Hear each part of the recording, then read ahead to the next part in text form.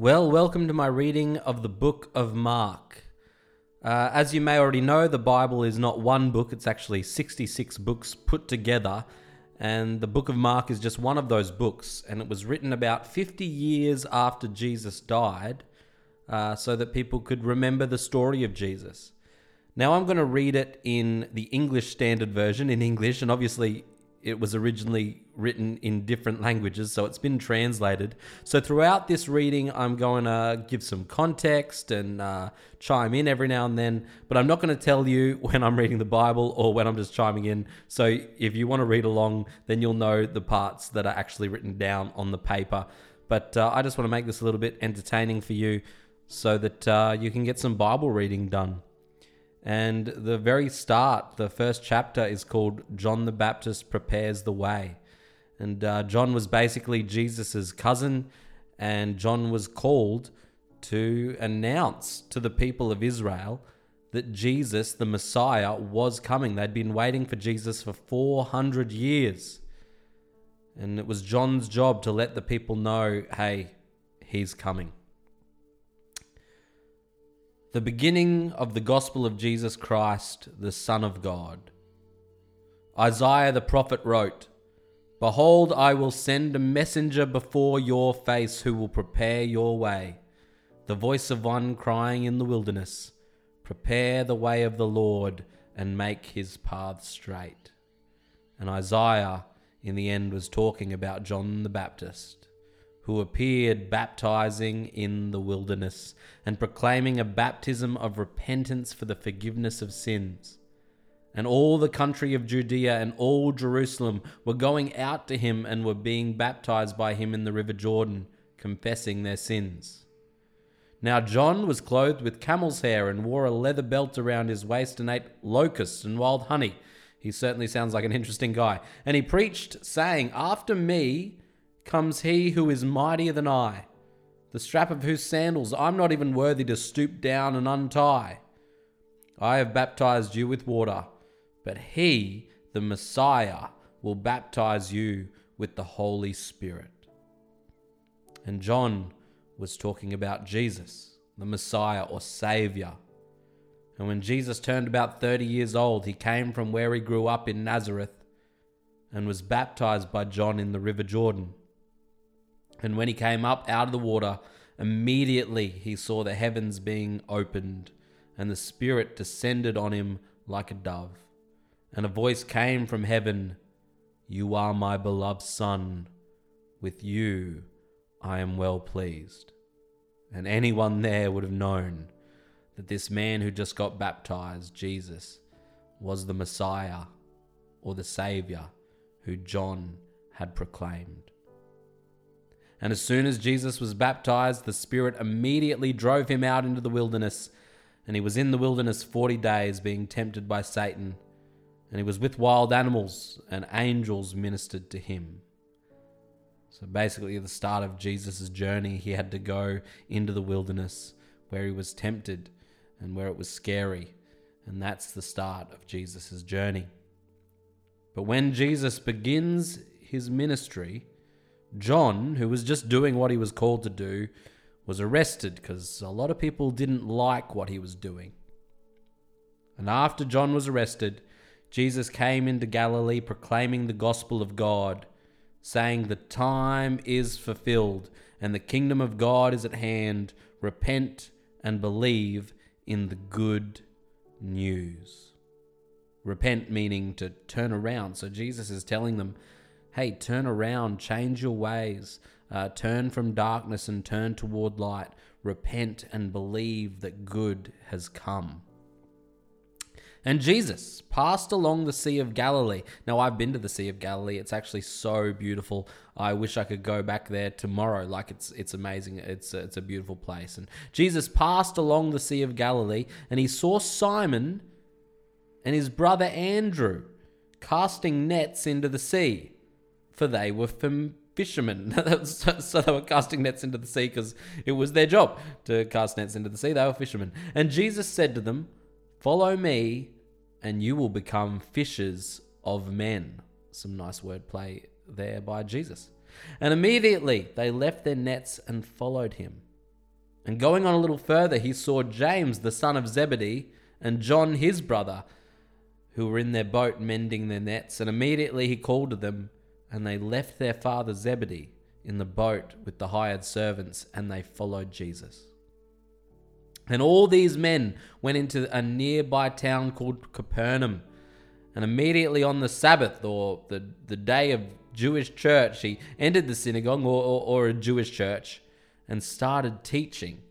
And everyone there was astonished at Jesus' teaching, for he taught them as one who had authority and not like the old boring scribes.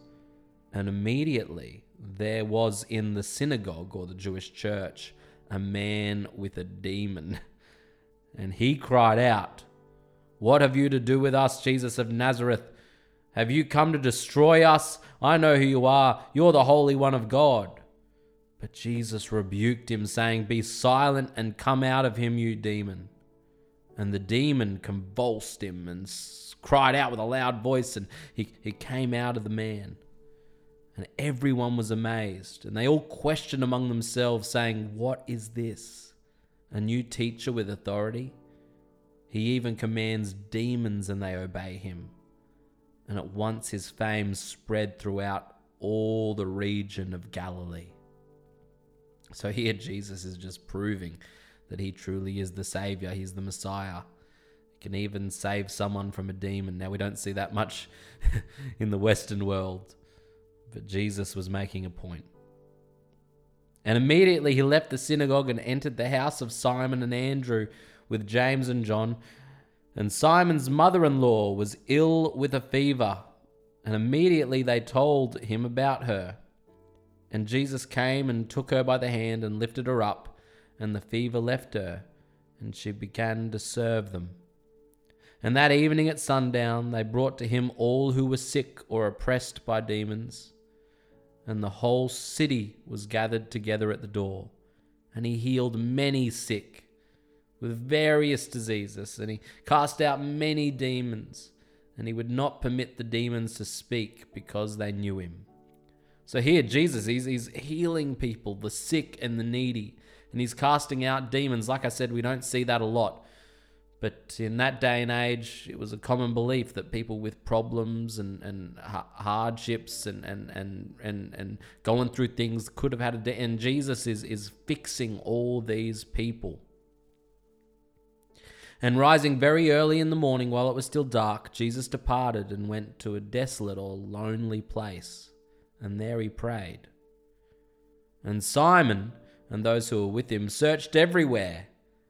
And when they found him alone praying, they said to him, "Everyone's looking for you." And Jesus said to them, "We need to go to the next town, because I need to preach there also, for that is why I have come." And so Jesus and his disciples went throughout all the region of Galilee, preaching in their churches and casting out demons. And during their journey, a leper came to him and implored him, and kneeling to him said, "If you can, will you make me clean?"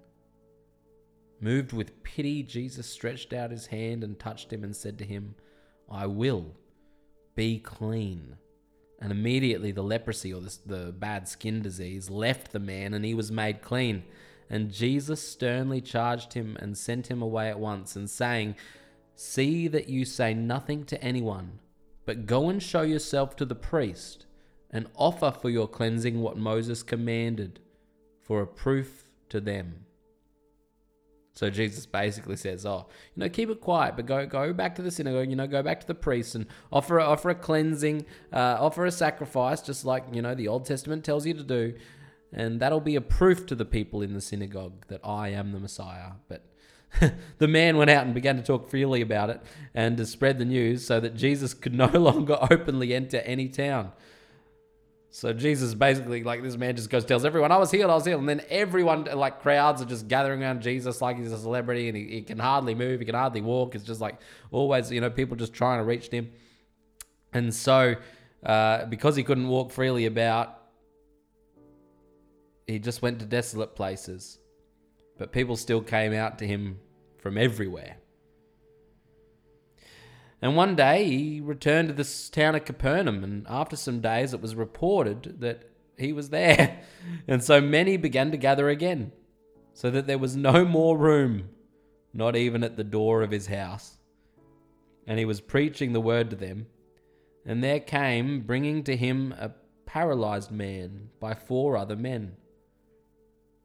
And they could not get near him because of the crowd. So basically 4 men are like carrying a paralyzed dude on a stretcher, and they want to bring the paralyzed dude to Jesus because, Jesus heals people, but everyone's crowding around Jesus, so they can't reach Jesus. So they come up with a plan. They decided to climb the roof above him. And they cut a hole in the roof and made an opening. And they let down the stretcher with the paralytic man on it. And Jesus saw their faith. And he said to the paralyzed man, "Son, your sins are forgiven." Now some of the scribes, or like the Jewish pastors or teachers or priests or whatever, were sitting there, and they questioned in their hearts, why does this man speak like that? He's blaspheming. Like, only God can forgive sins. And immediately Jesus perceived in his spirit that they were questioning within themselves. And so he said out loud, "Why do you question these things in your hearts? Which is easier, to say to the paralytic, 'Your sins are forgiven,' or to say, 'Rise and take your bed and walk'? But that you may know that I am the Son of Man, and I have authority to forgive sins, I'll say, 'Your sins are forgiven.'" But then he turned to the paralytic and said, "I say to you, rise, pick up your bed and go home." And immediately he picked up his bed and went out before them all. And they were all amazed and glorified God, saying, "We have never seen anything like this." And he went out again beside the sea, where I've been, and it's absolutely beautiful. And all the crowd followed him, and he kept teaching them. And as he passed by, he saw Levi, the son of Alphaeus, sitting at a tax collector booth. And so tax collectors were like Jewish traders, basically. And he said to this man, "Follow me." And so Levi rose and followed him. And he went back to his house, and as he reclined at the table in his house, many tax collectors and sinners reclined with him. So many Jewish traders and many, sinners, people who were sinning, were reclining with Jesus and his disciples. For there were many who followed him. But the scribes, the Pharisees, the Jewish teachers, when they saw that he was eating with sinners and tax collectors, said to his disciples, "Why does he eat with tax collectors and sinners?" And when Jesus heard it, he said to them, "Those who are well are in no need of a doctor, but those who are sick need a doctor. I came not for the righteous, the goody two-shoes. I came for the sinners." Now John's disciples, if you remember John the Baptist, and the Pharisees were fasting. And the people came to him and said, "Well, why do John's disciples and the disciples of the Pharisees fast, but your disciples don't fast?" And Jesus said to them, "Can the wedding guest fast while the bridegroom is with them?" As in, when you go to a wedding, do you fast? Do you not eat? And as long as they have the bridegroom with them, they can't fast because they got a party. They're celebrating. But the days will come when the bridegroom is taken away from them, and then they will fast in that day. It's sort of like, when you go to a wedding and everyone's partying and everyone's eating, but then the bride and groom leave. And then, well, guess what? No more food is left. That's what Jesus is saying. And Jesus is saying, I'm the groom, and one day I'm going to leave. But while I'm here, my disciples are going to eat. The day will come when the bridegroom is taken away from them, and then they will fast in that day. You see, no one sews a piece of unshrunk cloth on an old garment. If he does, the patch will tear away the new from the old, and the tear is actually made worse. And no one puts new wine into old wineskins, Because if he does, the wine will burst the skins, and the wine will be destroyed, and so will the skins. But new wine is for fresh wineskins. One day, Jesus was going through the grain fields. As they made their way, his disciples began to pluck heads of grain. And the Pharisees were saying to him, "Look, why are they doing this? It's not lawful to pick grain on the Sabbath. Like, that's a day of rest. You're not meant to work. Why are they picking any grain?" And he said to them, "Have you not read in the Old Testament what David did when he was in need and was hungry? He and those who were with him? How he entered the house of God in the time of Abiathar, the high priest, and he ate the bread of the presence, and even though it was not lawful anyone but the priest to eat it, and he also gave it to his friends, and he said to them, 'The Sabbath was made for man, not man for the Sabbath. So the Son of Man is Lord even of the Sabbath.'" So here we have a bunch of situations like his disciples don't fast, they're picking heads of grain, and the Jewish teachers and all these people that, are starting to get a bit annoyed with Jesus because he's stealing their thunder, are going like, "Well, why are your disciples acting different to us? Our disciples fast. Our disciples don't eat or, they don't pick grain on the Sabbath. Your disciples are doing everything wrong. Why are you letting them do that?" And Jesus essentially says, "'Cause I'm the boss. A new thing has come. There's a new covenant starting. I am God. I am the Messiah. Don't you see that? And so because I am God, I can get my disciples to do whatever I want them to do. I'm about to take all these rules you believe in and actually put them into true practice. Like you make man-made rules and make it hard for everyone to live, and you like tie heavy burdens on people, but I want to make people free." And so Jesus is saying, "I'm the new thing, and I'm doing things a new way. And I, the Son of Man, the Messiah, God, I am the Lord of everything. So stop questioning me, essentially." And so Jesus again entered a synagogue or Jewish church, and there was a man with a withered hand. And they watched Jesus to see if he would heal on the Sabbath, so that they might accuse him again. And he said to the man with the withered hand, "Come here." And Jesus said to them, "So is it lawful on the Sabbath to do good or to do harm, to save a life or to kill?" So basically they were trying to trap Jesus. They were like, if Jesus heals on the Sabbath, that means Jesus is working and he's not resting, which means he's not actually living the Sabbath. And so Jesus says to them, "Well, what do you reckon? On the Sabbath, should I do good or do harm? Should I save a life or kill?" But they were silent. And he looked around at them with anger, and Jesus was grieved. Jesus felt emotions too. He was so angry. He was so grieved at the hardness of their heart. And he said to the man, "Stretch out your hand." And the man with the withered hand stretched it out, and his hand was restored. And the Pharisees went out immediately and held counsel with the Herodians against him about how they might destroy Jesus. Jesus is basically saying, look, you've got all these rules like, don't work on the Sabbath, and apparently I can't heal on the Sabbath. But Jesus has compassion for people. He wants to heal. And so the Pharisees get angry. They want Jesus to stop doing what he's doing. And here begins the journey where they desire to see Jesus killed. And so they go plot with the Herodians against him about how they will destroy him. One day Jesus withdrew with his disciples to the sea, and a great crowd followed from Galilee and Judea and Jerusalem and Idumea and from beyond the Jordan and all around Tyre and Sidon. So basically Jesus' followers they're coming from everywhere now. Everyone wants to see this Jesus. And when the great crowd heard all that Jesus was doing, they flocked him. And he told his disciples to have a boat ready for him because of the crowd, lest they crush him. Jesus had so many people wanted to see him and touch him, and that they would all cram him. It's sort of like when you see a celebrity walking around and everyone's got their phone out and everyone's pushing in and trying to, that's what was happening to Jesus. And Jesus was like, they might crush me, so get me a boat. Get me a boat. For he had healed so many people, so that when his disciples pressed around him, touched him, and whenever the unclean spirits saw him, they fell down before him and cried out, "You are the Son of God." And he strictly ordered them not to make it known.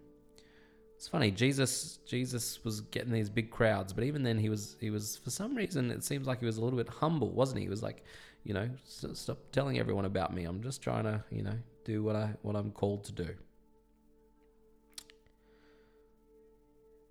And so Jesus went up on the mountain and called to him those whom he desired. So it's like he goes up on a mountain and there's big crowds, and then he says, okay, I want to pick a few of you out to come. He's like, I want to pick my people and I want you to come here. And they came to him, and Jesus picked 12 people whom he appointed apostles. So the 12 disciples, the 12 apostles, that's when that happened. Basically, Jesus is surrounded by crowds and crowds and crowds of people, but he picks his 12 guys that he's going to spend the most time with. And so he picks 12 people on the mountain so that they might be with him, and he might send them out to preach on his behalf and to have authority to cast out demons on his behalf. And he appointed the 12, and they were Simon, but he changed Simon's name to Peter, James the son of Zebedee, and John the brother of James, to who he gave the name Boanerges, which is a funny name. That means sons of thunder, which, that's a cool meaning. There was also Andrew and Philip and Bartholomew and Matthew and Thomas and James the son of Alphaeus and Thaddeus and Simon the Zealot and Judas the aristocrat. Judas Iscariot is... He wasn't an aristocrat. But Judas. Yeah. Jesus betrayed him in the end.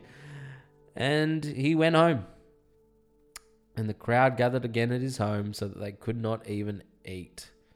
And when his family heard it, they went out to seize him, for they were saying, this Jesus is out of his mind. So basically, Jesus is going around, he's trying to get around, Israel and do good, but people are always crowding him, pressuring him. He goes home and they crowd him. He goes up a mountain and they crowd him. They're just following him everywhere. He goes home to eat one night and he can't even eat at his table because people are banging down the door, rushing in, crowding around him, and his family's getting annoyed. Like, Jesus, we live here too. We just want to sleep. Stop inviting the whole town over to see you. And they basically say, well, my goodness, he's out of his mind. And the scribes who kept coming down from Jerusalem were saying, he is possessed. Jesus is possessed by Beelzebub. And by the prince of demons, he casts out other demons. So basically, all of a sudden, the Jewish, leaders, scribes, Pharisees, whatever, teachers, they're trying to put Jesus in a box and say, look, I don't think he's God. We think he's possessed. And he called out to them. So Jesus called out to them and he spoke in a parable. How could Satan cast out Satan? If a kingdom is divided against itself, that kingdom cannot stand.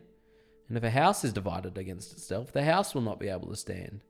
And if Satan has risen up against himself and is divided, he cannot stand, but is coming to an end. But no one can enter a strong man's house and plunder his goods unless he first binds the strong man, and then indeed he may plunder his house. Truly I say to you, all sins will be forgiven by the children. All sins will be forgiven the children of man, and whatever blasphemies they utter. So everyone will be forgiven. But whoever blasphemies against the Holy Spirit has no forgiveness, but is guilty of an eternal sin. For they were saying he has an unclean spirit. And so Jesus is basically saying, look, I've come to forgive everyone. But anyone that claims that I'm doing things because of a demon and not the Holy Spirit, well, they've committed an eternal sin. So Jesus is just really being harsh there. And Jesus' mother and brothers came, and they were standing outside the house, and they sent to him and called him, and a crowd was sitting around him, and they said, your mother and your brothers are outside, and they're looking for you. And he answered the crowd, who are my mother and my brothers?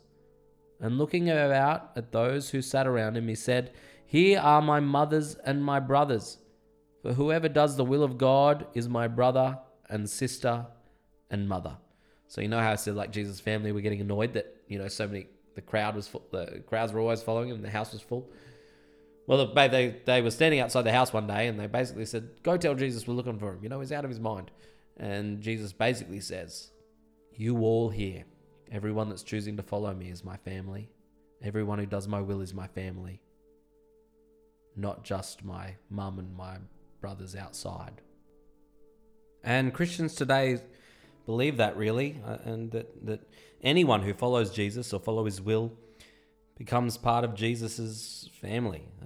That's what we mean when we say we're Christians. It's like we're part of God's family. We're part of Jesus's family.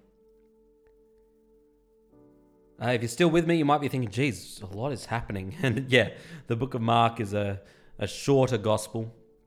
It's like all the highlights of Jesus's life, and it moves very quickly. It's sort of like the action book of the Bible. It's the action story of Jesus's life, and we are up to chapter 4. Again, Jesus began to teach by the sea. As I said, I've been there, and it's absolutely beautiful. And a very large crowd gathered about him, surprise, surprise, so that he had to get in a boat, and he sat in it on the sea. And the whole crowd was beside the sea on the land. So Jesus basically got in a boat, pushed it out a couple of meters, and then everyone else sat on the land and listened to him. But he needed to teach from a boat because otherwise everyone would crowd him. It's sort of like he needed a stage, It's like when you see singers on the stage, everyone's reaching out, but they can't touch the singer because the singer's on the stage and they're on the ground. Well, that's what Jesus sort of done. He's sort of got in a boat, gone a couple of meters out so they can't crush him. And he started preaching in parables or stories. And in one of his teachings, he said, listen, behold, a sower or a farmer went out to sow seed. And as he sowed the seed, some seed fell along a path, and birds came and devoured it. Other seed fell on rocky ground where it did not have much soil. And so it immediately sprang up, since it had no depth of soil. But when the sun rose, it was scorched.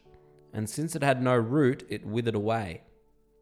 Other seed fell among thorns, and the thorns grew up and choked it, and it yielded no grain. And other seed fell into good soil and produced grain, growing up and increasing and yielding 30-fold and 60-fold and 100-fold. And he said, he who has ears, let him hear. But when he was alone, those around him, the 12, asked him about the parables. And he said to them, to you has been given the secret of the kingdom of God. But for the outside, everything is in parables, so that they may indeed see but not perceive, and they may indeed hear but not understand, lest they should turn and be forgiven. Jesus is like saying, I speak in parables because the kingdom of God needs to be found like a nugget of gold in soil. You need to go digging. You need to go searching. So I talk about stories so that people go searching. And he said to them, do you not understand this parable? How then will you understand any of the parables or the stories? The sower sows the word. And these are the ones along the path where the word is sown. When they hear the word, Satan immediately comes and takes away the word that is sown in them. And these are the ones sown on rocky ground, the ones who, when they hear the word, immediately receive it with joy, and they have no root in themselves. So they endure for a while, and then, any time bad things happen, or tribulation or persecution arises on the account of the word, immediately they fall away. And others are the ones sown among thorns. They are those who hear the word, but the cares of this world and the deceitfulness of riches and the desires for other things enter it and choke the word, and it proves unfruitful. But those that were sown on the good soil are the ones who hear the word and accept it and bear fruit 30-fold and 60-fold and 100-fold. What a cool parable. So basically Jesus is saying when he comes and teaches stories and shares the word, some people it falls on the path and, they never even hear the word. And some, because of thorns, the cares of the world, they just hear the word, but then other things are too important. And some people is get stolen by birds. It's outside forces come and just steal the word. But Jesus says some are like good soil When they hear the word, it buries deep in their heart and it bears fruit.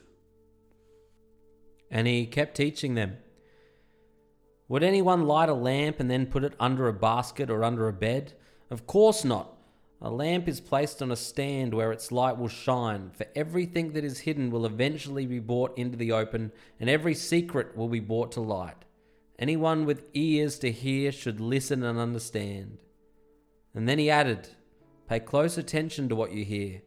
The closer you listen, the more understanding you will be given, and you will receive even more. To those who listen to my teaching, more understanding will be given. But for them who are not listening, even what little understanding they have will be taken away. And he still kept teaching. The kingdom of God is like a farmer who scatters seed on the ground night and day. And while he's asleep or awake, the seed sprouts and grows. But the farmer doesn't understand how it happens. The earth produces the crops on its own. First a leaf pushes through. Then the heads of wheat are formed, and finally the grain ripens. And as soon as the grain is ready, the farmer comes and harvests it with a sickle, for the harvest time has come. It's an interesting story. I guess you got to think about what you think that might mean. And then Jesus said, how can I describe the kingdom of God? What story should I use to illustrate it? It's like a mustard seed planted in the ground. And the mustard is the smallest of all seeds, but it becomes the largest of all garden plants. It grows long branches and birds can make nest in its shade. Jesus used many similar stories and illustrations to teach people as much as they could understand.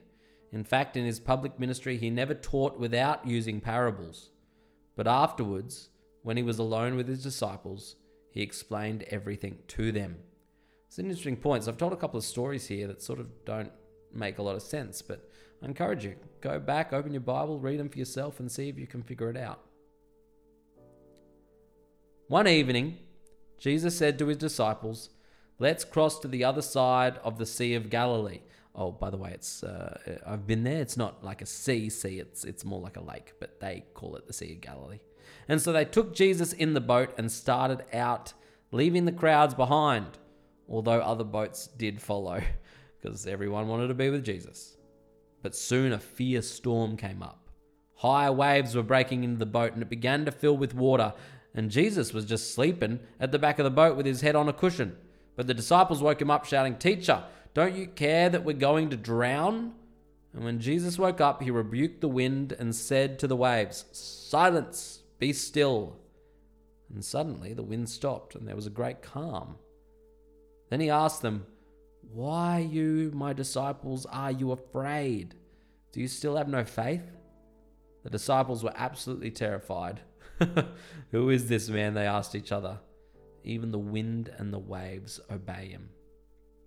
So, when they arrived at the other side of the Sea of Galilee, in the region of the Gadarenes, when Jesus climbed out of the boat, a man possessed by an evil spirit came out of the tomb to meet him. So they land like on the shore of like a graveyard, and this evil dude comes out of the tombs. And this man lived in the burial caves and could no longer be restrained, even with a chain. Whenever he was put into chains and shackles, as he often was, he snapped the chains from his wrist and smashed the shackles. No one was strong enough even to subdue him. Day and night he wandered among the burial caves and in the hills, howling and cutting himself with sharp stones.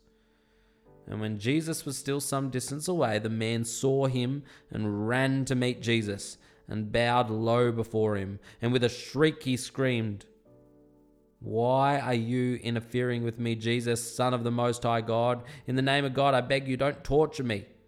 For Jesus had already said to the spirit, Come out of the man, you evil spirit. Then Jesus demanded, What is your name? And he replied, My name is Legion, because there are many of us inside this man. So if you've ever watched a horror movie and there's been called Legion or whatever, it's because a legion means a lot. And there was a lot of demons inside the man. And the demons begged Jesus again and again not to send them to some distant place. There happened to be a large herd of pigs feeding on the hillside nearby. Send us into those pigs, the spirits begged. Let us go into them after we leave this man. So Jesus gave them permission, and the demons and the evil spirits came out of the man and entered the pigs. And the entire herd of about 2,000 pigs plunged down the steep hillside into a lake and drowned. Whoa, what a twist there. And the herdsmen, the people who were looking after the pigs, fled to the nearby town and the surrounding countryside, spreading the news of what they saw. And people rushed to see what had happened. A crowd soon gathered around Jesus, and they saw a man who had been possessed by the legion, and he was just sitting there, fully clothed and perfectly sane. And everyone that saw it was afraid, because they were like, whoa, what happened here? Then those who had seen what happened told the others about the demon-possessed man and the story with the pigs. And the crowd began pleading with Jesus to go away and leave them alone. That's interesting, isn't it? Like, sometimes when Jesus does like miracles, like everyone's amazed and the crowd grows. And then sometimes when he does miracles, people are afraid and like, what? Who is this man? This is crazy. Can you please go away?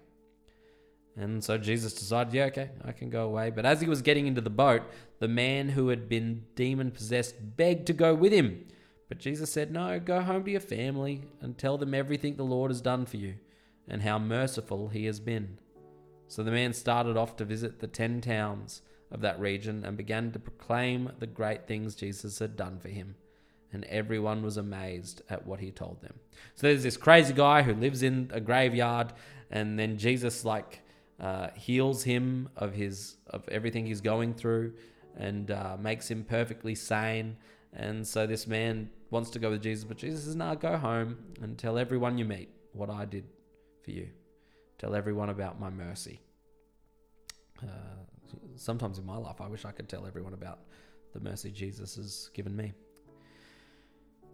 And so Jesus got in the boat and went back to the original side of the Sea of Galilee, where the loud crowd gathered around him on the shore once again. Then a leader of the local synagogue or Jewish church, whose name was Jairus, arrived. When he saw Jesus, he fell at his feet, pleading fervently with him. My little daughter is dying, he said. Please come and lay your hands on her. Heal her so she can live. And Jesus went with him, and all the people followed, crowding around him. And a woman in the crowd had suffered for 12 years with constant bleeding. She had suffered a great deal from many doctors over the years, and she had spent everything she had to pay for them. But she had gotten no better. In fact, the doctors made it worse. But when she heard about Jesus, she thought, wow, this guy heals. So she came up behind him through the crowd and touched his robe. For she thought to herself, if I can just touch his robe, I'll be healed. Immediately the bleeding stopped, and she could feel in her body that she had been healed of her terrible condition. And Jesus realized at once that healing power had gone out from him. So he turned around in the crowd and asked, who touched my robe? His disciples said to him, look at the crowd pressing around you. How can you ask who touched you? Everyone's touching you. But he kept looking around to see who'd done it. Then the frightened woman, trembling at the realization of what had happened to her, came and fell to her knees in front of Jesus and told him what she had done. And he said to her, daughter, your faith has made you well. Go in peace. Your suffering is over. And while he was still speaking a word, messengers arrived from the home of Jairus, the leader of the synagogue, and told him, your daughter died. There's no use troubling Jesus now. And so Jairus is taking Jesus to his daughter so that she can be healed. And on the way, Jesus stops to see a woman who has been healed by touching his robe.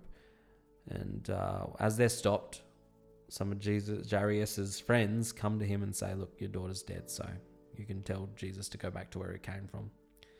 But Jesus overheard this conversation and said to Jairus, don't be afraid, just have faith. Then Jesus stopped the crowd and wouldn't let anyone go with him except Peter, James, and John, his three of his disciples. And when they came to the home of the synagogue leader, Jesus saw much commotion and weeping and wailing, for a girl had died.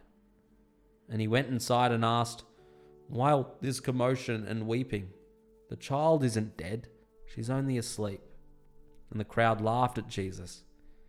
But he made them all leave. And he took the girl's father and mother and his 3 disciples into the room where the girl was laying.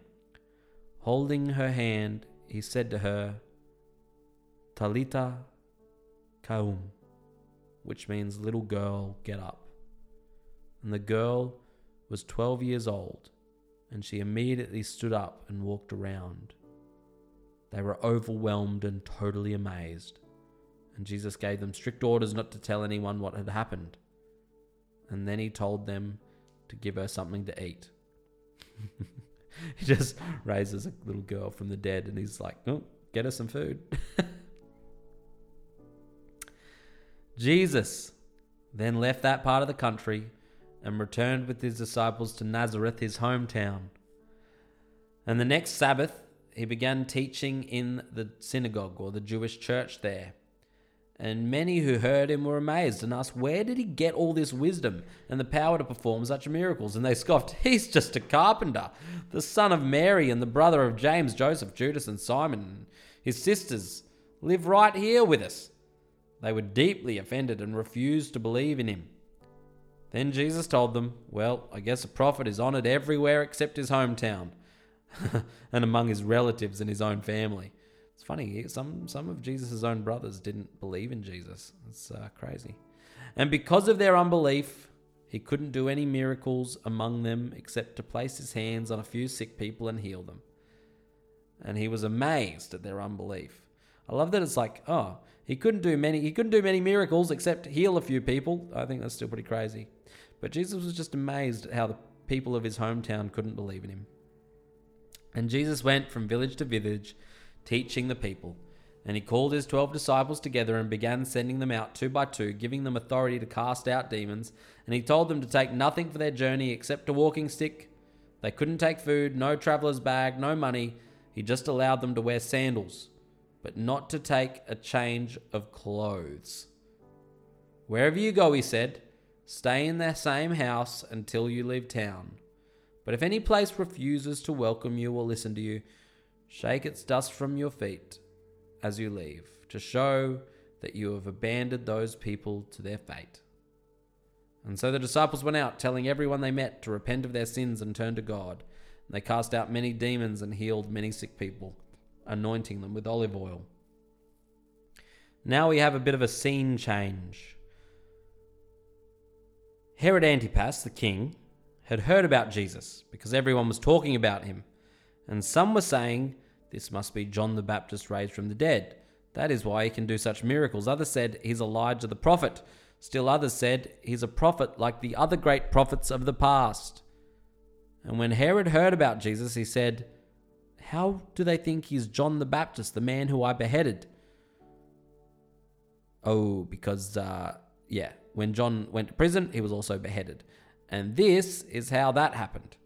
And I'm sorry about this. There's a lot of words and there's a lot of different names. So just try stick with me. But this is how John the Baptist got his head chopped off.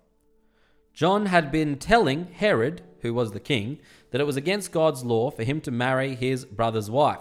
Oh yeah, because King Herod was a freak and had married his brother's wife.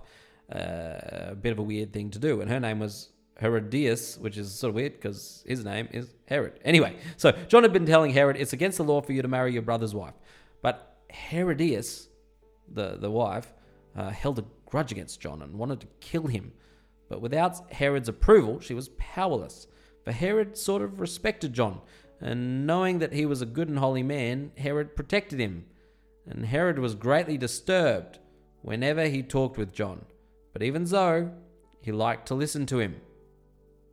Herodias' chance finally came on Herod's birthday. He gave a party for his high government officials, army officers, and the leading citizens of Galilee. And then his daughter, also named Herodias, came in to perform a dance that greatly pleased Herod and his guests. Ask me for anything you like, the king said to the girl, and I will give it to you. He even vowed, I will give you whatever you ask, up to half my kingdom. She went out and asked her mother, what should I ask for? And her mother said, ask for the head of John the Baptist. So the girl hurried back to the king and told him, "I want the head of John the Baptist right now on a tray." Then the king deeply regretted what he'd said. Because of the vows he made in front of his guests, he couldn't refuse her. So he immediately sent an executioner to the prison to cut off John's head and bring it to him. The soldier beheaded John in prison, brought his head on a tray, and gave it to the girl, who took it to her mother. And when John's disciples heard what had happened, they came to get his body and buried it in a tomb. Now, back to the story of Jesus. The disciples who had been sent out returned to Jesus from their ministry tour, and they told him all they had done and taught. And Jesus said, "Let's go off by ourselves to a quiet place and rest a while," because they had been busy.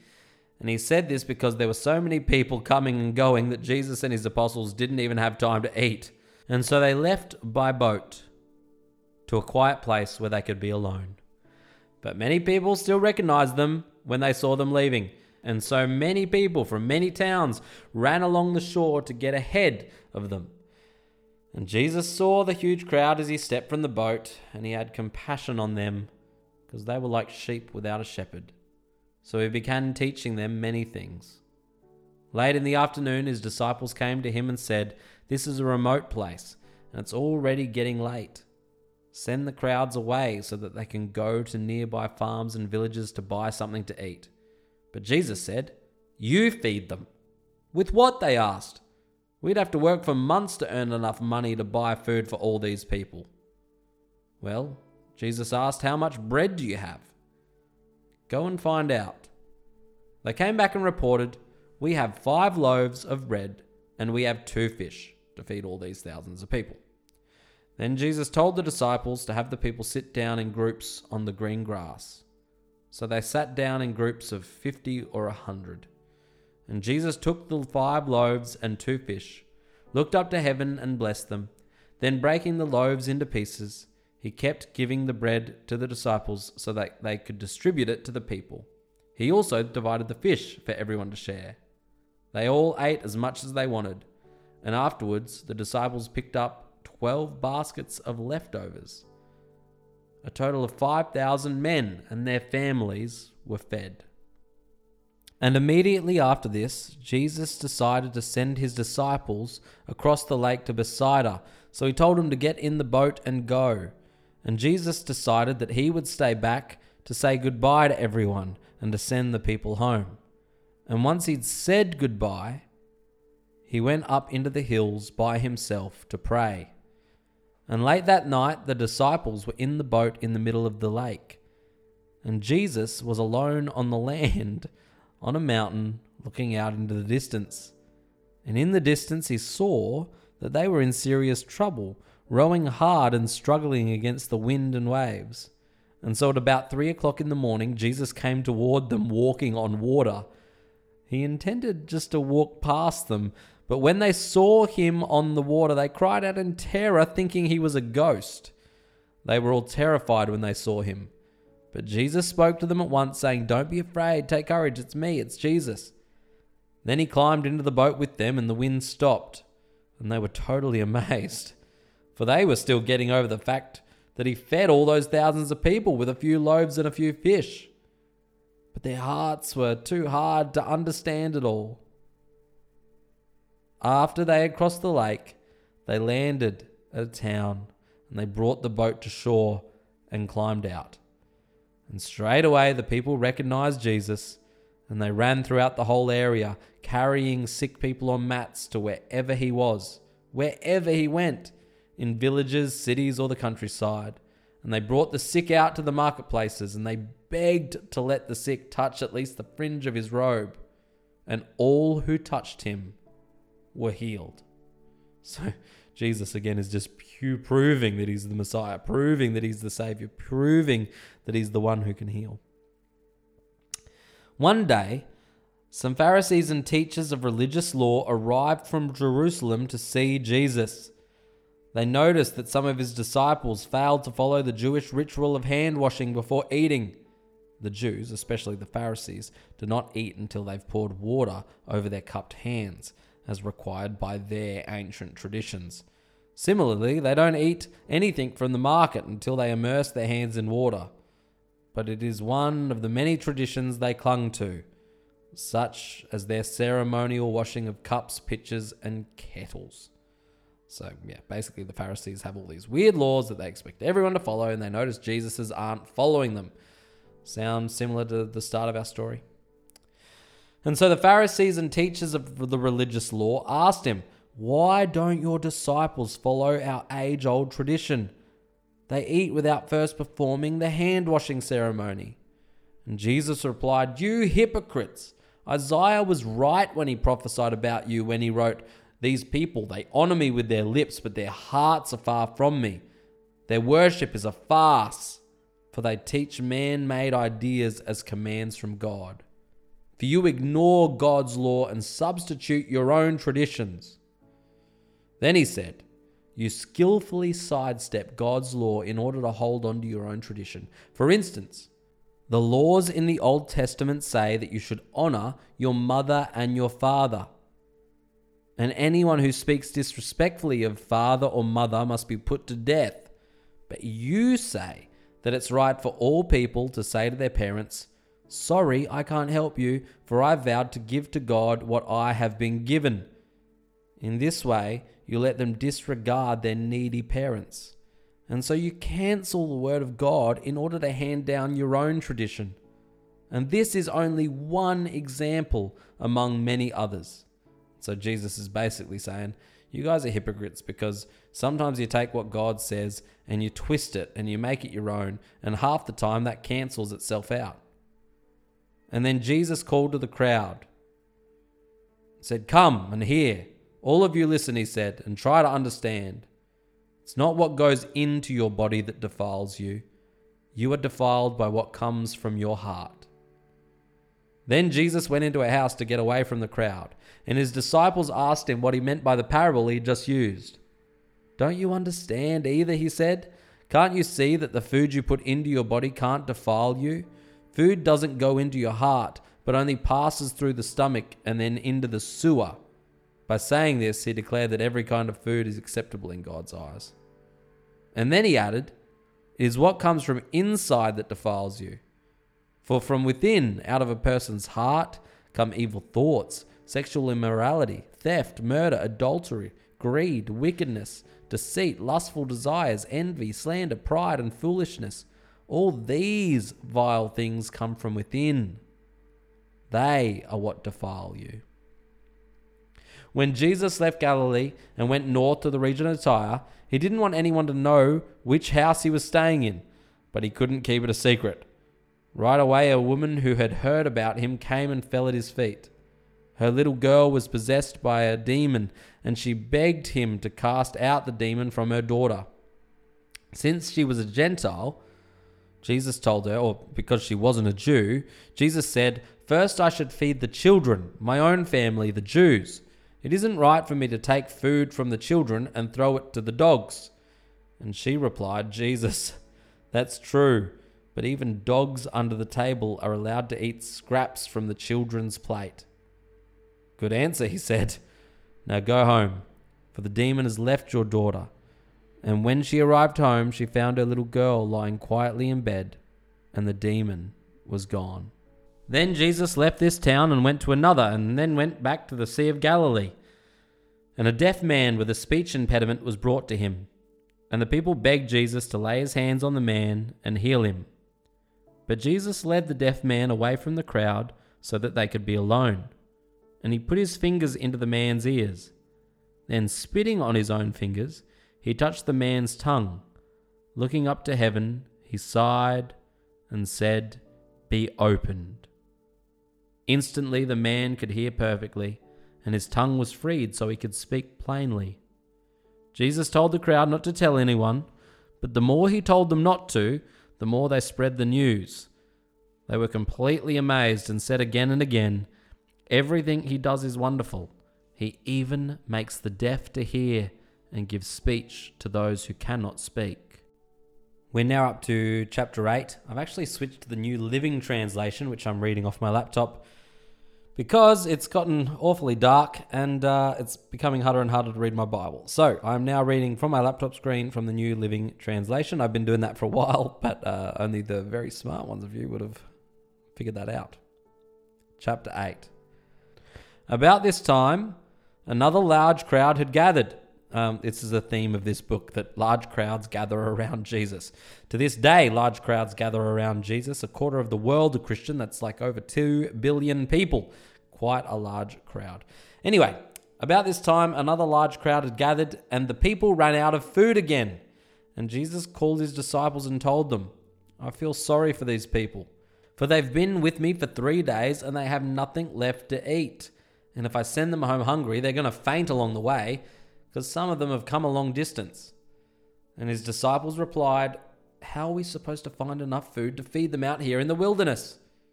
And Jesus asked them, just like he did last time, how much bread do you have? 7 loaves, they replied.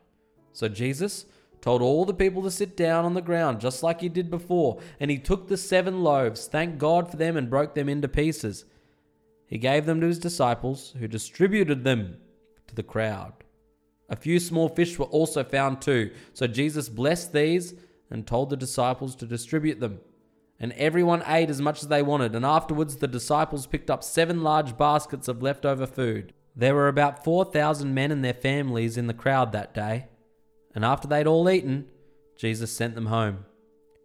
Immediately after this, Jesus got into the boat with his disciples and crossed over to another region.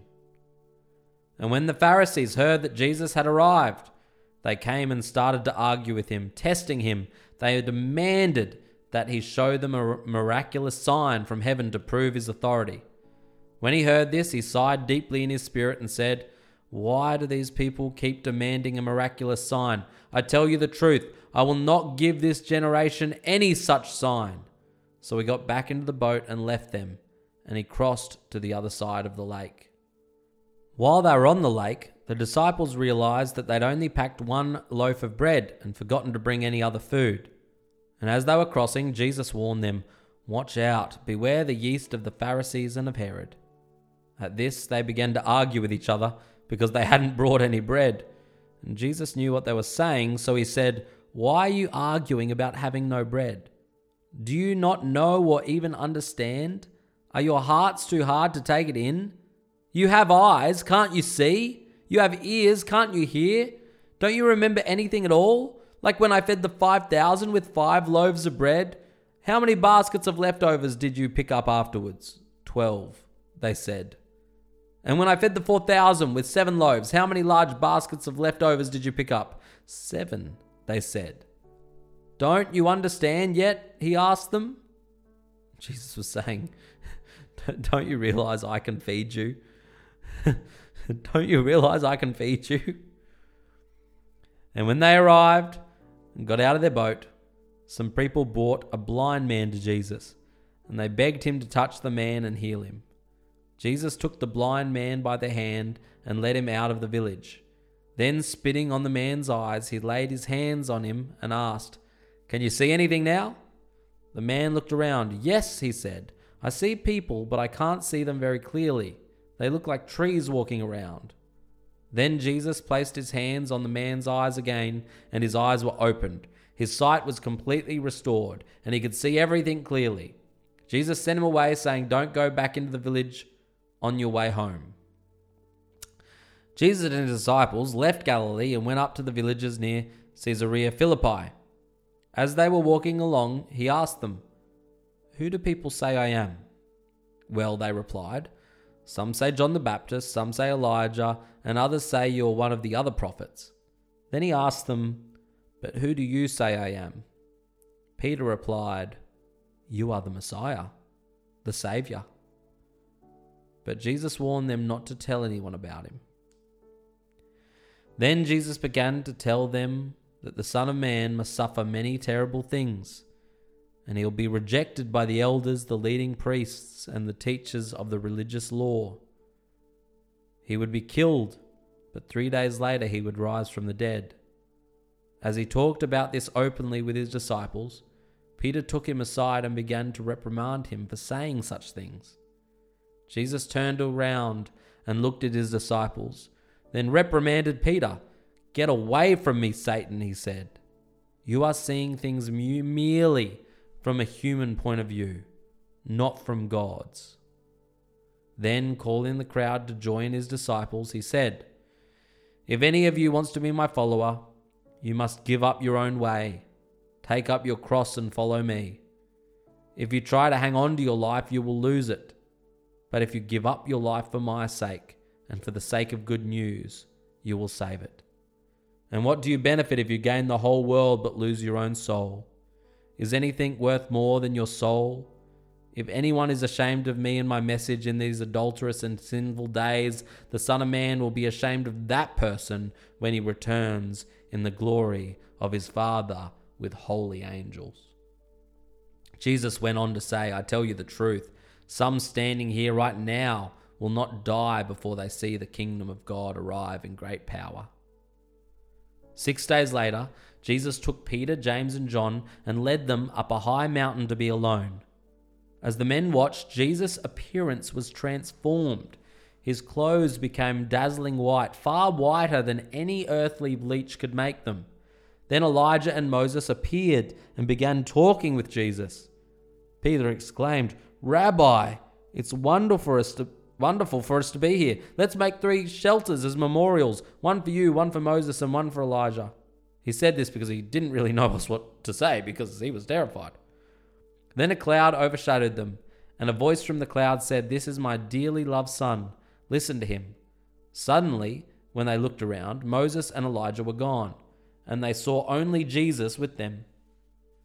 As they went back down the mountain, he told them not to tell anyone what they had seen until the Son of Man had risen from the dead. So they kept it to themselves. But they often asked each other, "What did Jesus mean by rising from the dead?" Then they asked him, "Why do the teachers of the religious law insist that Elijah must return before the Messiah comes?" Jesus responded, "Elijah is indeed coming first to get everything ready. Yet why do the scriptures say that the Son of Man must suffer greatly to be treated with utter contempt? But I tell you, Elijah has already come, and they chose to abuse him, just as the scriptures predicted." When they returned to the other disciples, they saw a large crowd surrounding them, and some teachers of religious law were arguing with them. When the crowd saw Jesus, they were overwhelmed with awe, and they ran to greet him. "What is all this arguing about?" Jesus asked. One of the men in the crowd spoke up and said, "Teacher, I brought my son so you could heal him. He's possessed by a demon that won't let him talk, and whenever this spirit seizes him, it throws him violently to the ground. Then he foams up at the mouth and grinds his teeth and becomes rigid. So I asked your disciples to cast out the demon, but they couldn't do it." Jesus said to them, "You faithless people, how long must I be with you? How long must I put up with you? Bring the boy to me." So they brought the boy. But when the evil spirit saw Jesus, it threw the child into a violent convulsion, and he fell to the ground, foaming at the mouth. "How long has this been happening?" Jesus asked the boy's father. He replied, "Since he was a little boy. The spirit often throws him into the fire or into the water trying to kill him. Have mercy on us and help us if you can." "What do you mean, if I can?" Jesus asked. "Anything is possible if a person believes." The father instantly cried out, "I do believe. Help me overcome my unbelief." When Jesus saw that the crowd of onlookers was growing, he rebuked the demon. "Listen, you spirit that makes this boy unable to hear and speak," he said. "I command you to come out of this child and never enter him again." Then the spirit screamed and threw the boy into another violent convulsion and left him. The boy appeared to be dead. A murmur ran through the crowd as the people said, "He's dead." But Jesus took him by the hand and helped him to his feet, and he stood up. Afterward, when Jesus was alone in the house with his disciples, they asked him, "Why couldn't we cast out that evil spirit?" Jesus replied, "This kind can be cast out only by prayer." Leaving that region, they traveled through Galilee. Jesus didn't want anyone to know that he was there, for he wanted to spend more time with his disciples and teach them, and he didn't want big crowds around. And he said to them, "The Son of Man is going to be betrayed into the hands of his enemies. He will be killed, but 3 days later he will rise from the dead." And they didn't understand what he was saying, even though Jesus was saying it clearly. However, they were still afraid to ask him what he meant. After they arrived at Capernaum and settled in a house, Jesus asked his disciples, "What were you discussing out on the road?" But they didn't answer, because they'd been arguing about which of them was the greatest. He sat down, called the 12 disciples over to him, and said, "Whoever wants to be first must take the last place and be the servant of everyone else."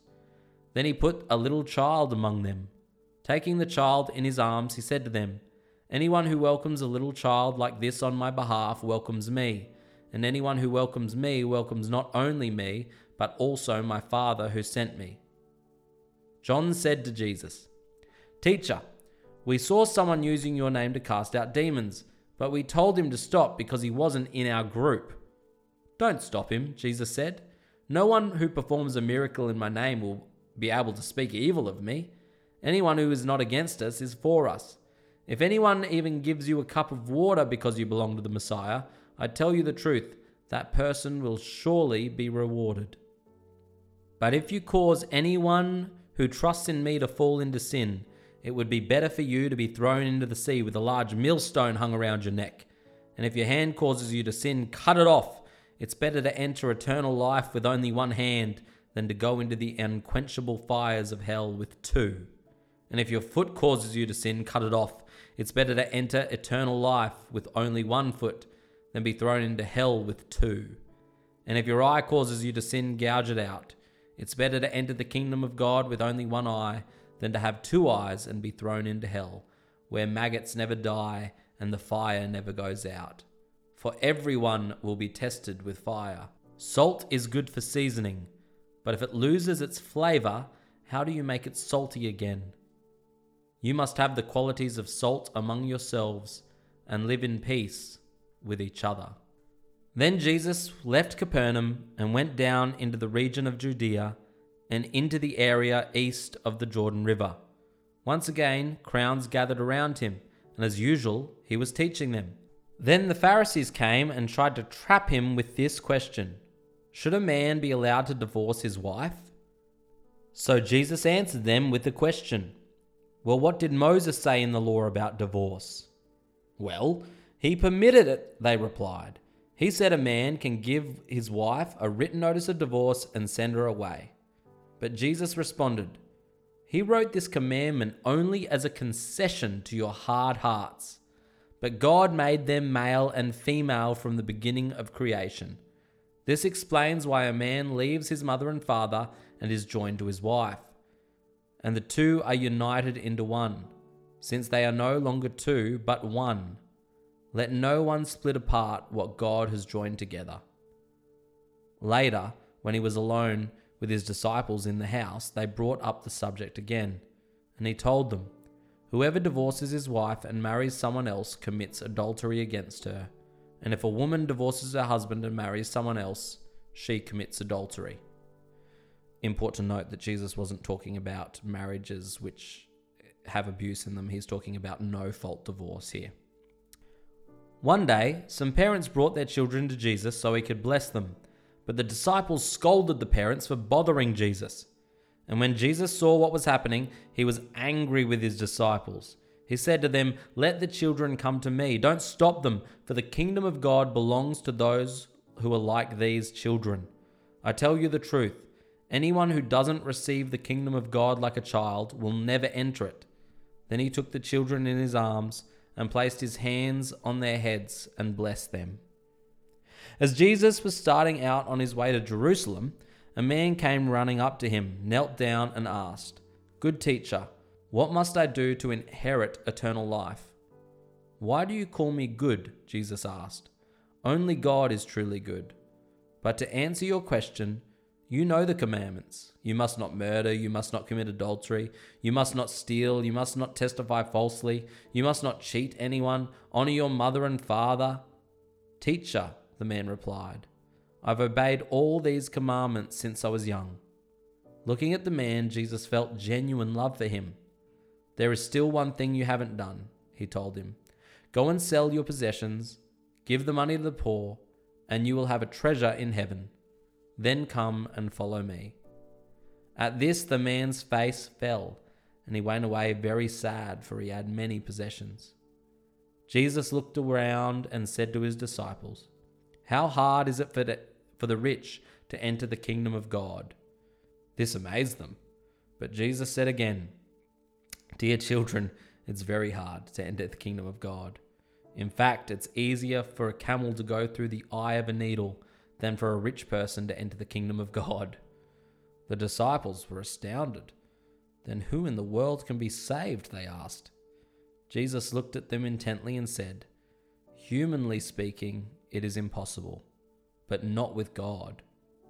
Everything is possible with God." Then Peter began to speak up. "We've given up everything to follow you," he said. "Yes," Jesus replied, "and I assure you that everyone who has given up house or brothers or sisters or mother or father or children or property for my sake and for the good news will receive now in return 100 times as many houses, brothers, sisters, mothers, children, and property, along with persecution. And in the world to come, that person will have eternal life. But many who are the greatest now will be the least important then, and those who seem least important now will be the greatest then." After spending much time around the Sea of Galilee, they were now on their way up to Jerusalem, the capital city. And Jesus was walking ahead of them. The disciples were filled with awe, and the people following behind were overwhelmed with fear. Taking the 12 disciples aside, Jesus once more began to describe everything that was about to happen to him. "Listen," he said, "we're going up to Jerusalem, where the Son of Man, Jesus, me, the Messiah, will be betrayed to the leading priests and teachers of religious law. They will sentence him to die and hand him over to the Romans. They will mock him, spit on him, flog him with a whip, and kill him, but after 3 days he will rise again." Then James and John, the sons of Zebedee, came over and spoke to him. "Teacher," they said, "we want you to do us a favor." "What is your request?" he asked. They replied, "When you sit on your glorious throne, we want to sit in places of honor next to you, one on your right and the other on your left." But Jesus said to them, "You don't know what you're asking. Are you able to drink from the bitter cup of suffering I am about to drink? Are you able to be baptized with the baptism of suffering I am to be baptized with?" "Oh yes," they replied, "we are able." Then Jesus told them, "You will indeed drink from my bitter cup and be baptized with the baptism of suffering. But I have no right to say who will sit on my right or on my left. God has prepared those places for the ones he has chosen." When the other 10 disciples heard what James and John were asking, they were indignant. So Jesus called them together and said, "You know that the rulers in this world lord it over their people, and officials flaunt their authority over those under them. But among you it will be different.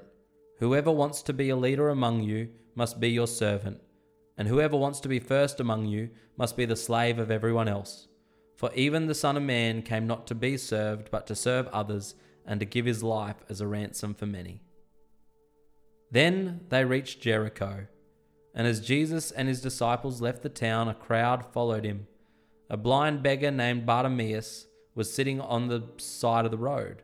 And when Bartimaeus heard that Jesus of Nazareth was nearby, he began to shout, "Jesus, Son of David, have mercy on me." "Be quiet," many of the people yelled at him, but he only shouted louder, "Son of David, have mercy on me." When Jesus heard him, he stopped and said, "Tell him to come here." So they called the blind man. "Cheer up," they said. "Come on, he's calling you." Bartimaeus threw aside his coat, jumped up, and came to Jesus. "What do you want me to do for you?" Jesus asked. "My rabbi," the blind man said, "I want to see." And Jesus said to him, "Go, for your faith has healed you." Instantly the man could see, and he followed Jesus down the road.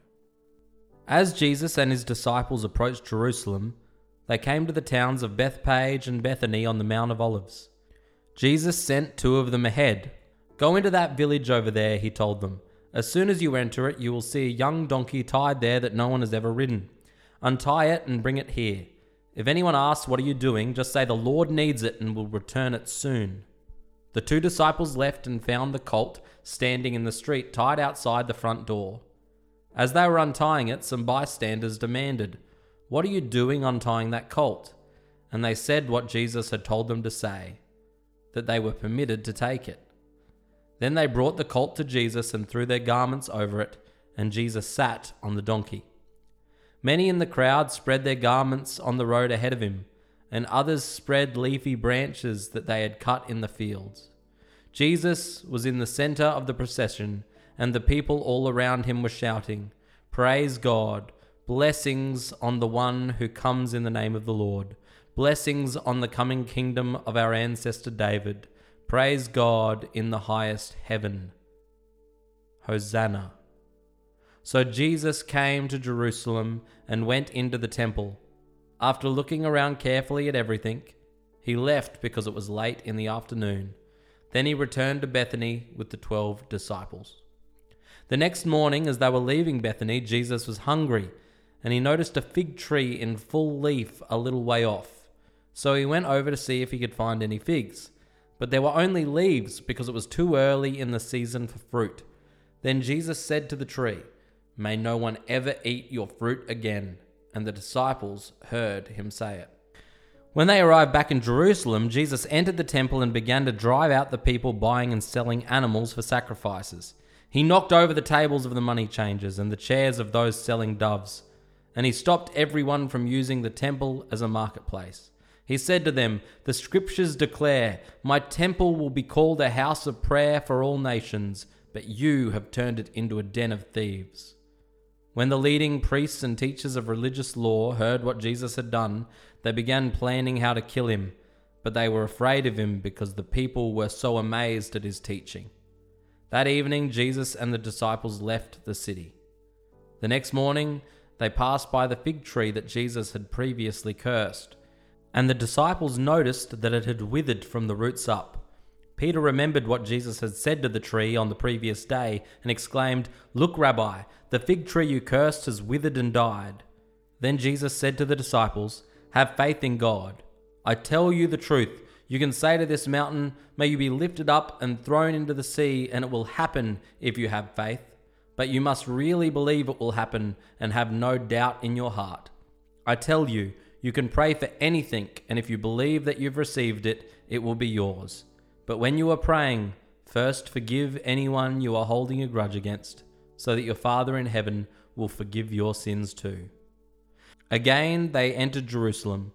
As Jesus was walking through the temple area, the leading priests, the teachers of religious law, and the elders came up to him, and they demanded, "By what authority are you doing these things? Who gave you the right to do them?" "I'll tell you by what authority I do these things if you answer one question," Jesus replied. "Did John's authority to baptize come from heaven, or was it merely human? Answer me." They talked it over among themselves.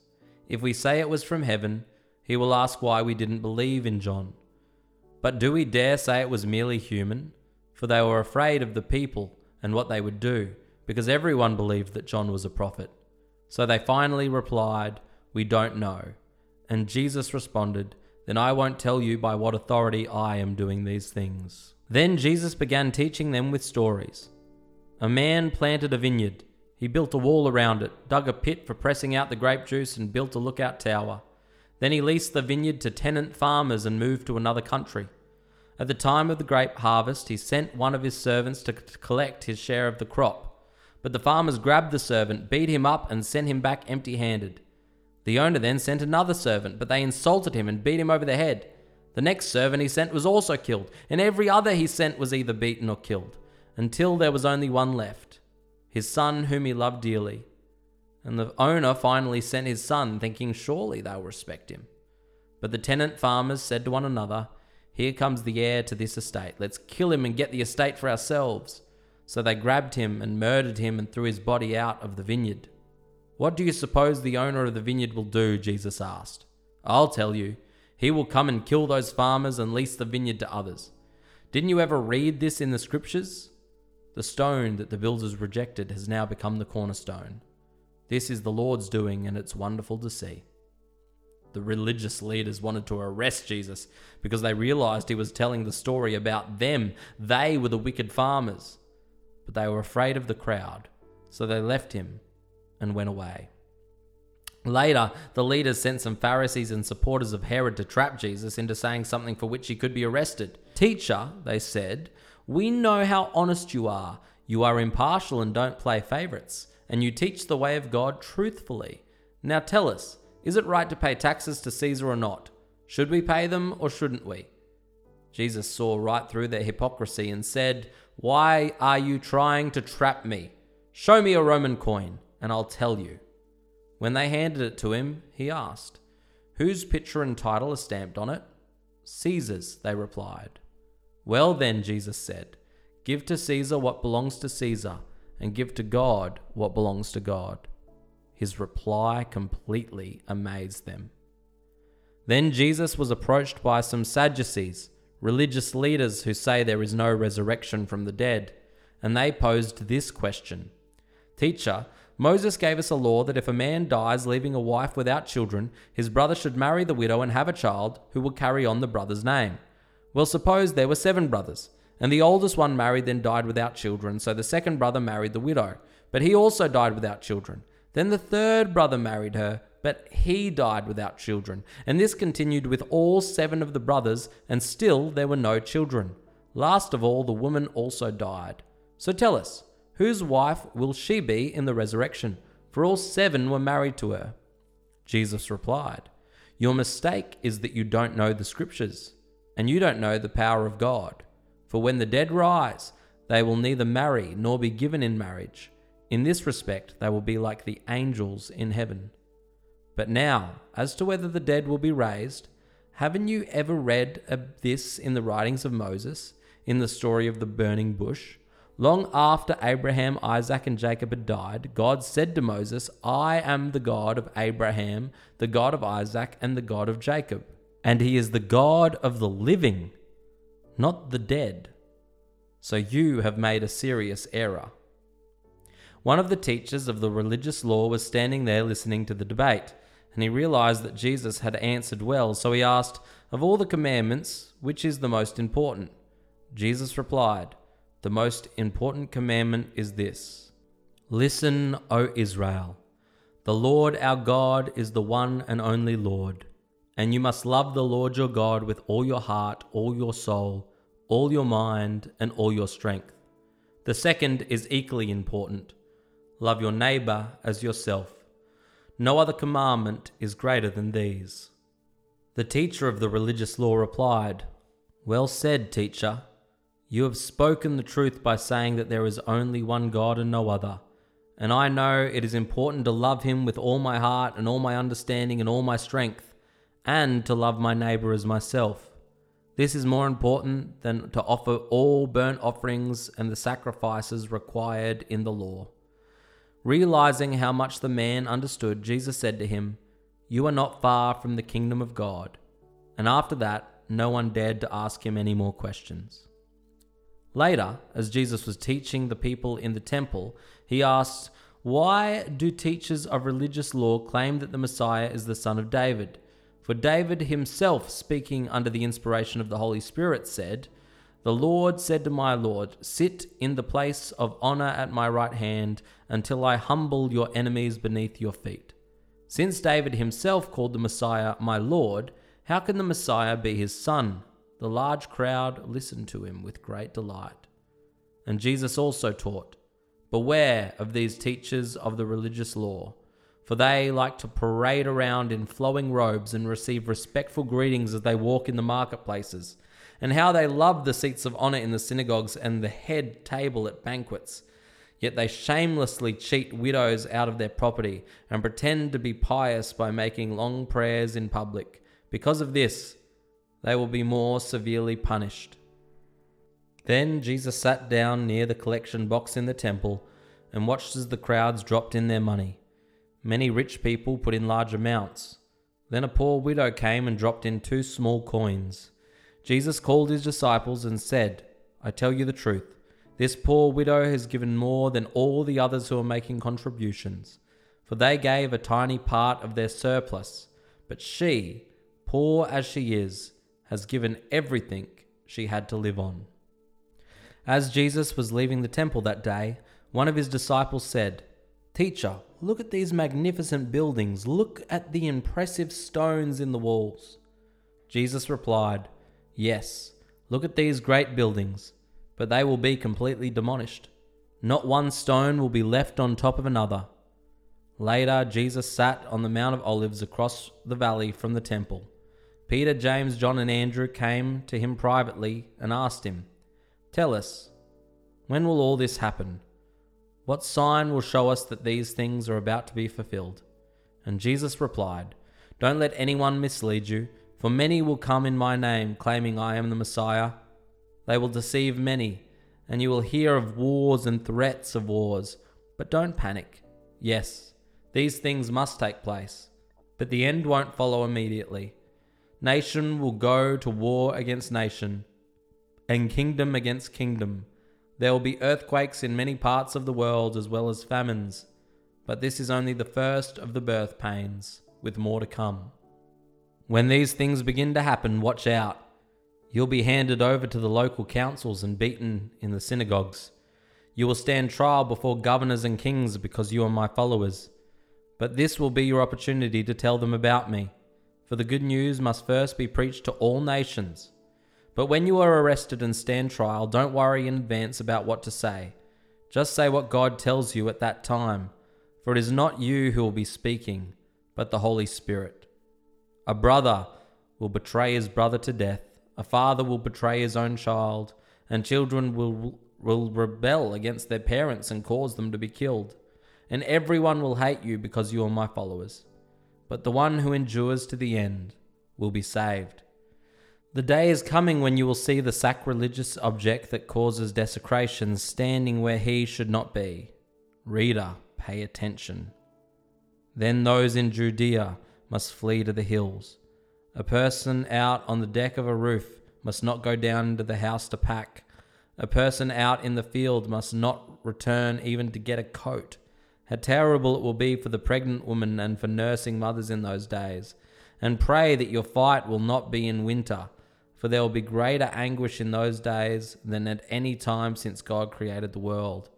And it will never be so great again. In fact, unless the Lord shortens that time of calamity, not a single person will survive. But for the sake of his chosen ones, he has shortened those days. Then if anyone tells you, "Look, here is the Messiah," or "There he is," don't believe them. For false messiahs and false prophets will rise up and perform signs and wonders so as to deceive, if possible, even God's chosen ones. So watch out. I've warned you about this ahead of time. At that time, after the anguish of those days, the sun will be darkened, the moon will give no light, the stars will fall from the sky, and the powers in heaven will be shaken. Then everyone will see the Son of Man coming on clouds with great power and glory. And he will send out his angels to gather his chosen ones from all over the world, from the farthest ends of the earth and heaven. Now learn a lesson from the fig tree. When its branches bud and its leaves begin to sprout, you know that summer is near. In the same way, when you see all these things taking place, you can know that his return is very near, right at the door. I tell you the truth, this generation will not pass from the scene before all these things take place. Heaven and earth will disappear, but my words will never disappear. However, no one knows the day or hour when these things will happen, not even the angels in heaven or the Son himself. Only the Father knows. And since you don't know what and when that time will come, be on guard and stay alert. The coming of the Son of Man can be illustrated by the story of a man going on a long trip. When he left home, he gave each of his slaves instructions about the work they were to do, and he told the gatekeeper to watch for his return. You too must keep watch, for you don't know when the master of the household will return. In the evening, at midnight, before dawn, or at daybreak, who knows? Don't let him find you sleeping when he arrives without warning. I say to you what I say to everyone. Watch for him. It was now 2 days before the Passover festival of unleavened bread, and the leading priests and teachers of religious law were still looking for an opportunity to capture Jesus secretly and kill him. But not during the Passover celebration, they agreed, or people may riot. Meanwhile, Jesus was in Bethany at the home of Simon, a man who had previously had leprosy. And while he was eating, a woman came in with a beautiful alabaster jar of expensive perfume made from the essence of nard. She broke open the jar and poured the perfume over his head. Some of those at the table were indignant. "Why waste such expensive perfume?" they asked. "It could have been sold for a year's wages and the money given to the poor." So they scolded her harshly. But Jesus replied, "Leave her alone. Why criticize her for doing such a good thing to me? You will always have the poor among you, and you can help them whenever you want to. But you will not always have me. She has done what she could and has anointed my body for burial ahead of time. I tell you the truth. Wherever the good news is preached throughout the world, this woman's deed will be remembered and discussed." And we're discussing it right now, which is pretty crazy. Then Judas Iscariot, one of the 12 disciples, went to the leading priests to arrange to betray Jesus. They were delighted when they heard why he had come, and they promised to give him money. So he began looking for an opportunity to betray Jesus. So that's one of the 12 disciples deciding to betray Jesus. On the first day of the festival of unleavened bread, when the Passover lamb is sacrificed, Jesus' disciples asked him, "Where do you want us to go to prepare the Passover meal for you?" So Jesus sent 2 of them into Jerusalem with these instructions. "As you go into the city, a man carrying a pitcher of water will meet you, and follow him. At the house he enters, say to the owner, 'The teacher asked, where is the guest room where I can eat the Passover meal with my disciples?' And he will take you upstairs to a large room that is already set up. That is where you should prepare our meal." So the 2 disciples went into the city and found everything just as Jesus had said, and they prepared the Passover meal there. In the evening, Jesus arrived with the 12. As they were at the table eating, Jesus said, "I tell you the truth. One of you eating here with me will betray me." Greatly distressed, each one asked in turn, "Am I the one who will betray you?" And he replied, "It is indeed one of you 12 who is sitting and eating from your bowl with me. For the Son of Man must die, as the Scriptures declared long ago. But how terrible it will be for the one who betrays me. It would be far greater for that man if he had never been born." As they were eating, Jesus took bread and blessed it. Then he broke it in pieces and gave it to the disciples, saying, "Take and eat, for this is my body." And he took a cup of wine and gave thanks to God for it. And he gave it to them, and they all drank. And he said to them, "This is my blood, which confirms the covenant between God and his people. It is poured out as a sacrifice for many. I tell you the truth. I will not drink wine again until the day I drink it new in the kingdom of God." Then they sang a hymn and went out to the Mount of Olives. On the way, Jesus told them, "All of you will desert me, for the Scriptures say, God will strike the shepherd and the sheep will be scattered. But after I am raised from the dead, I will go ahead of you to Galilee and meet you there." Peter said to him, "Even if everyone deserts you, I never will." Jesus replied, "I tell you the truth, Peter. This very night, before the rooster crows twice, you will deny me 3 times. And you will deny that you even know me." "No," Peter declared emphatically. "Even if I have to die with you, I will never deny you." And all the others vowed the same. Then they went to the olive grove called Gethsemane. And Jesus said, "Sit here while I go and pray." And he took Peter, James, and John with him, and he became deeply troubled and distressed. He told them, "My soul is crushed with grief to the point of death. Stay here and keep watch with me." And he went on a little further and fell to the ground. He prayed that if it were possible, that the awful hour awaiting him might pass by. "Abba, Father," he cried out, "everything is possible for you. Please take this cup of suffering away from me. Yet I want your will to be done, not mine." Then he returned and he found the disciples that he asked to keep watch and pray asleep. And he said to them, "Why are you asleep? Couldn't you watch with me even 1 hour? Keep watch and pray so that you will not be given in to temptation, for the spirit is willing, but the body is weak." Then Jesus left them again and prayed the same prayer as before.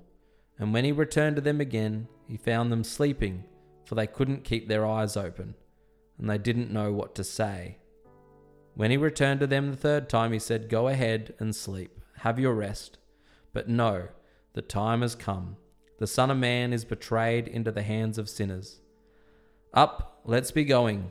Look, my betrayer is here." And immediately, even as Jesus said this, Judas, one of the 12 disciples, arrived with a crowd of men armed with swords and clubs. They had been sent by the leading priests and teachers of religious law and the elders. The traitor Judas had given them a prearranged signal. "You will know which one to arrest when I greet him with a kiss. Then you can take him under your guard." As soon as they arrived, Judas walked up to Jesus. "Rabbi," he exclaimed, and he gave him the kiss. Then the others grabbed Jesus and arrested him. But one of the men with Jesus pulled out his sword and struck the high priest's slave, slashing off his ear. Jesus asked them, "Am I some dangerous revolutionary that you come with swords and clubs to arrest me? Why didn't you arrest me in the temple? I was there among you, teaching every day. But these things are happening to fulfill what the scriptures say about me." Then all his disciples deserted him and ran away. One young man following behind was clothed only with a linen shirt. When the mob tried to grab him, he slipped out of his shirt and ran away naked. And so that little verse 50, 51, and 52 there is interesting because they say that is Mark, as in the guy who is writing this story. So some guy's watching in the bushes with a clothed in only a linen shirt, and he ran away naked when they tried to grab him. Anyway, that was Mark, the guy who potentially wrote this gospel book that I'm reading to you.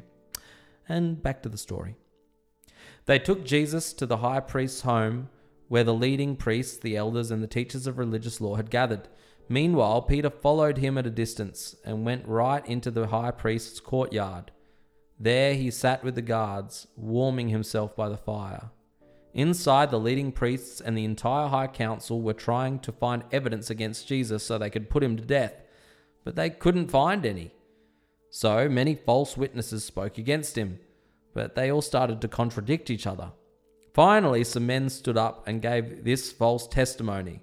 "We heard him say, 'I will destroy this temple made with human hands, and in 3 days I will build another made without human hands.'" But even then, they didn't get their story straight. So the high priest stood up before the others and asked, "Well, aren't you going to answer these charges? What do you have to say for yourself?" But Jesus was silent and made no reply.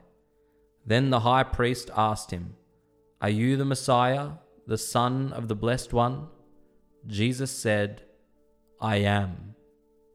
And you will see the Son of Man seated in the place of power at God's right hand and coming on the clouds of heaven."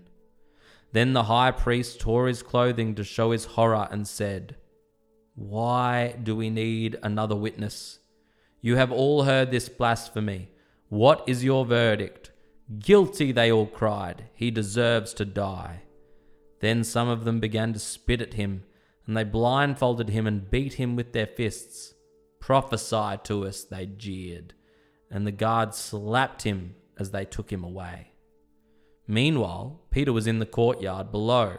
One of the servant girls who worked for the high priest came by and noticed Peter warming himself at the fire. She looked him closely and said, "You were one of those with Jesus of Nazareth." But Peter denied it. "I don't know what you're talking about," he said, and he went out into the entryway. Just then a rooster crowed. When the servant girl saw him again, she began telling the others, "This man is definitely one of them." But Peter denied it again. A little later, some of other bystanders confronted Peter and said, "You must be one of them because you're Galilean." Peter swore, "A curse on me if I'm lying. I don't know this man you're talking about." And immediately the rooster crowed the second time. Suddenly, Jesus' words flashed through Peter's mind. "Before the rooster crows twice, you will deny me 3 times that you even know me." And he broke down and wept. Very early the next morning, the leading priests, the elders, and the teachers of religious law, the entire high council, met to discuss their next step. They bound Jesus, led him away, and took him to Pilate, the Roman governor. Pilate asked Jesus, "Are you the king of the Jews?" Jesus replied, "You're the one who said it." Then the leading priests kept accusing him of many crimes, and Pilate asked him, "Aren't you going to answer them? What about all these charges they are bringing up against you?" But Jesus said nothing, much to Pilate's surprise. Now it was the governor's custom each year during the Passover celebration to release one prisoner, any one the people requested. One of the prisoners at that time was Barabbas, a revolutionary who had committed murder in an uprising. The crowd went to Pilate and asked him to release a prisoner as usual. "Well, who would you like me to release? Should I release this king of the Jews, Jesus?" Pilate asked, for he realized by now that the leading priests had arrested Jesus out of envy. But at this point, the leading priests stirred up the crowd to demand the release of Barabbas instead of Jesus. And Pilate asked them, "Then what should I do with this man you call the king of the Jews?" And they shouted back, "Crucify him." "Why?" Pilate demanded. "What crime has he committed?" But the mob roared even louder, "Crucify him." So to pacify the crowd, Pilate released Barabbas to them, and he ordered Jesus flogged with a lead-tipped whip, then turned him over to the Roman soldiers to be crucified. The soldiers took Jesus into the courtyard of the governor's headquarters, and he called out the entire regiment. They dressed him in a purple robe, and they wove thorn branches into a crown and put it on his head. Then they saluted him and taunted, "Hail, the King of the Jews!" And they struck him on the head with a reed stick. They spit on him and dropped to their knees in mock worship.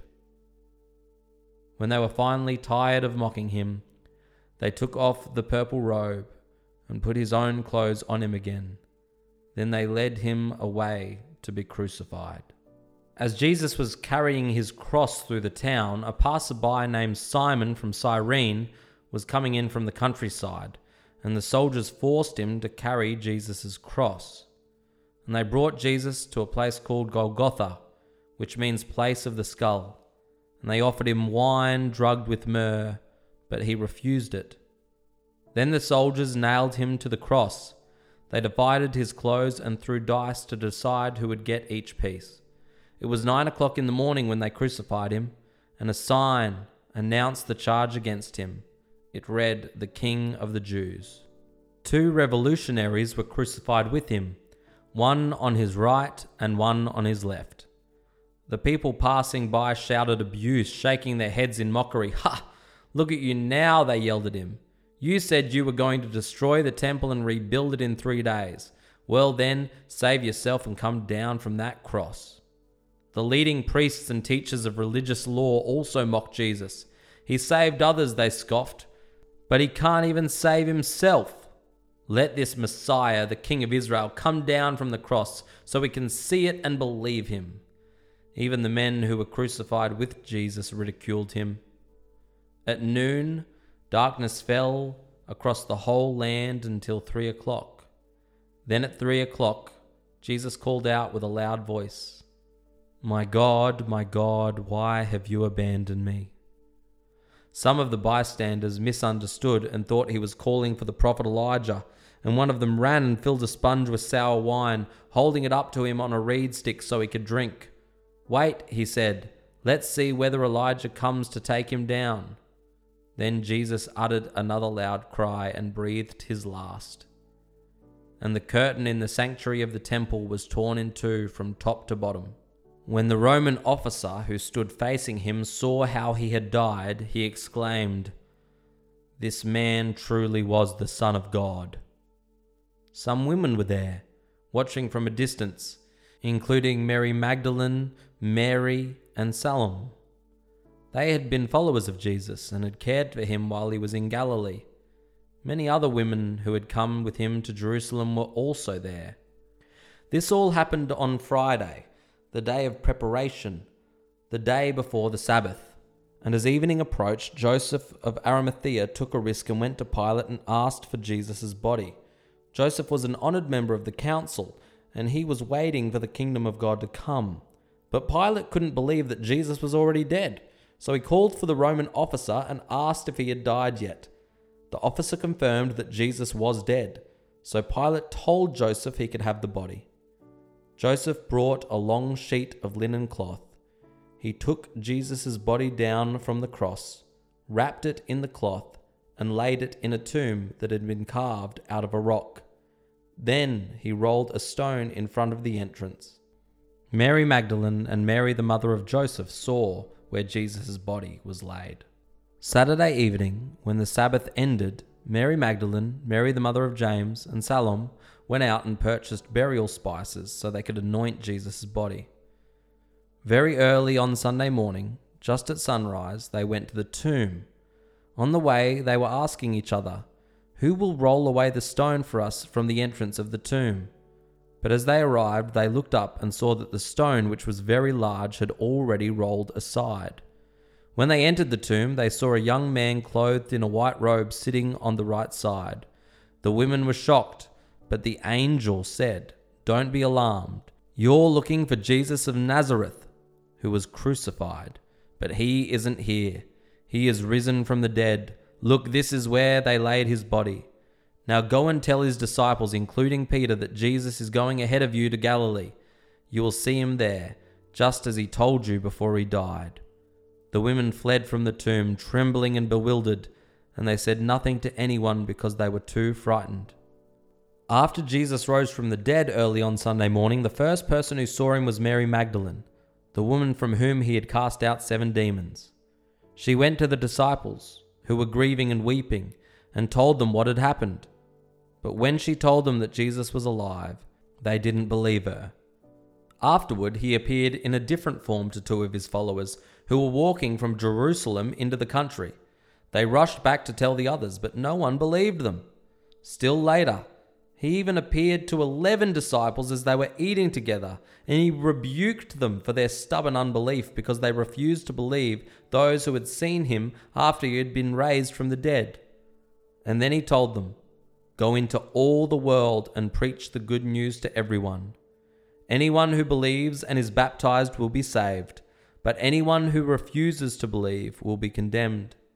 These miraculous signs will accompany those who believe. They will cast out demons in my name, and they will speak in new languages. They will be able to handle snakes with safety, and if they drink anything poisonous, it won't hurt them. They will be able to place their hands on the sick, and they will be healed." When the Lord Jesus had finished talking with them, he was taken up into heaven and sat down in the place of honor at God's right hand. And the disciples went everywhere and preached, and the Lord worked through them, confirming what they said by many miraculous signs. And that is the end of the book of Mark.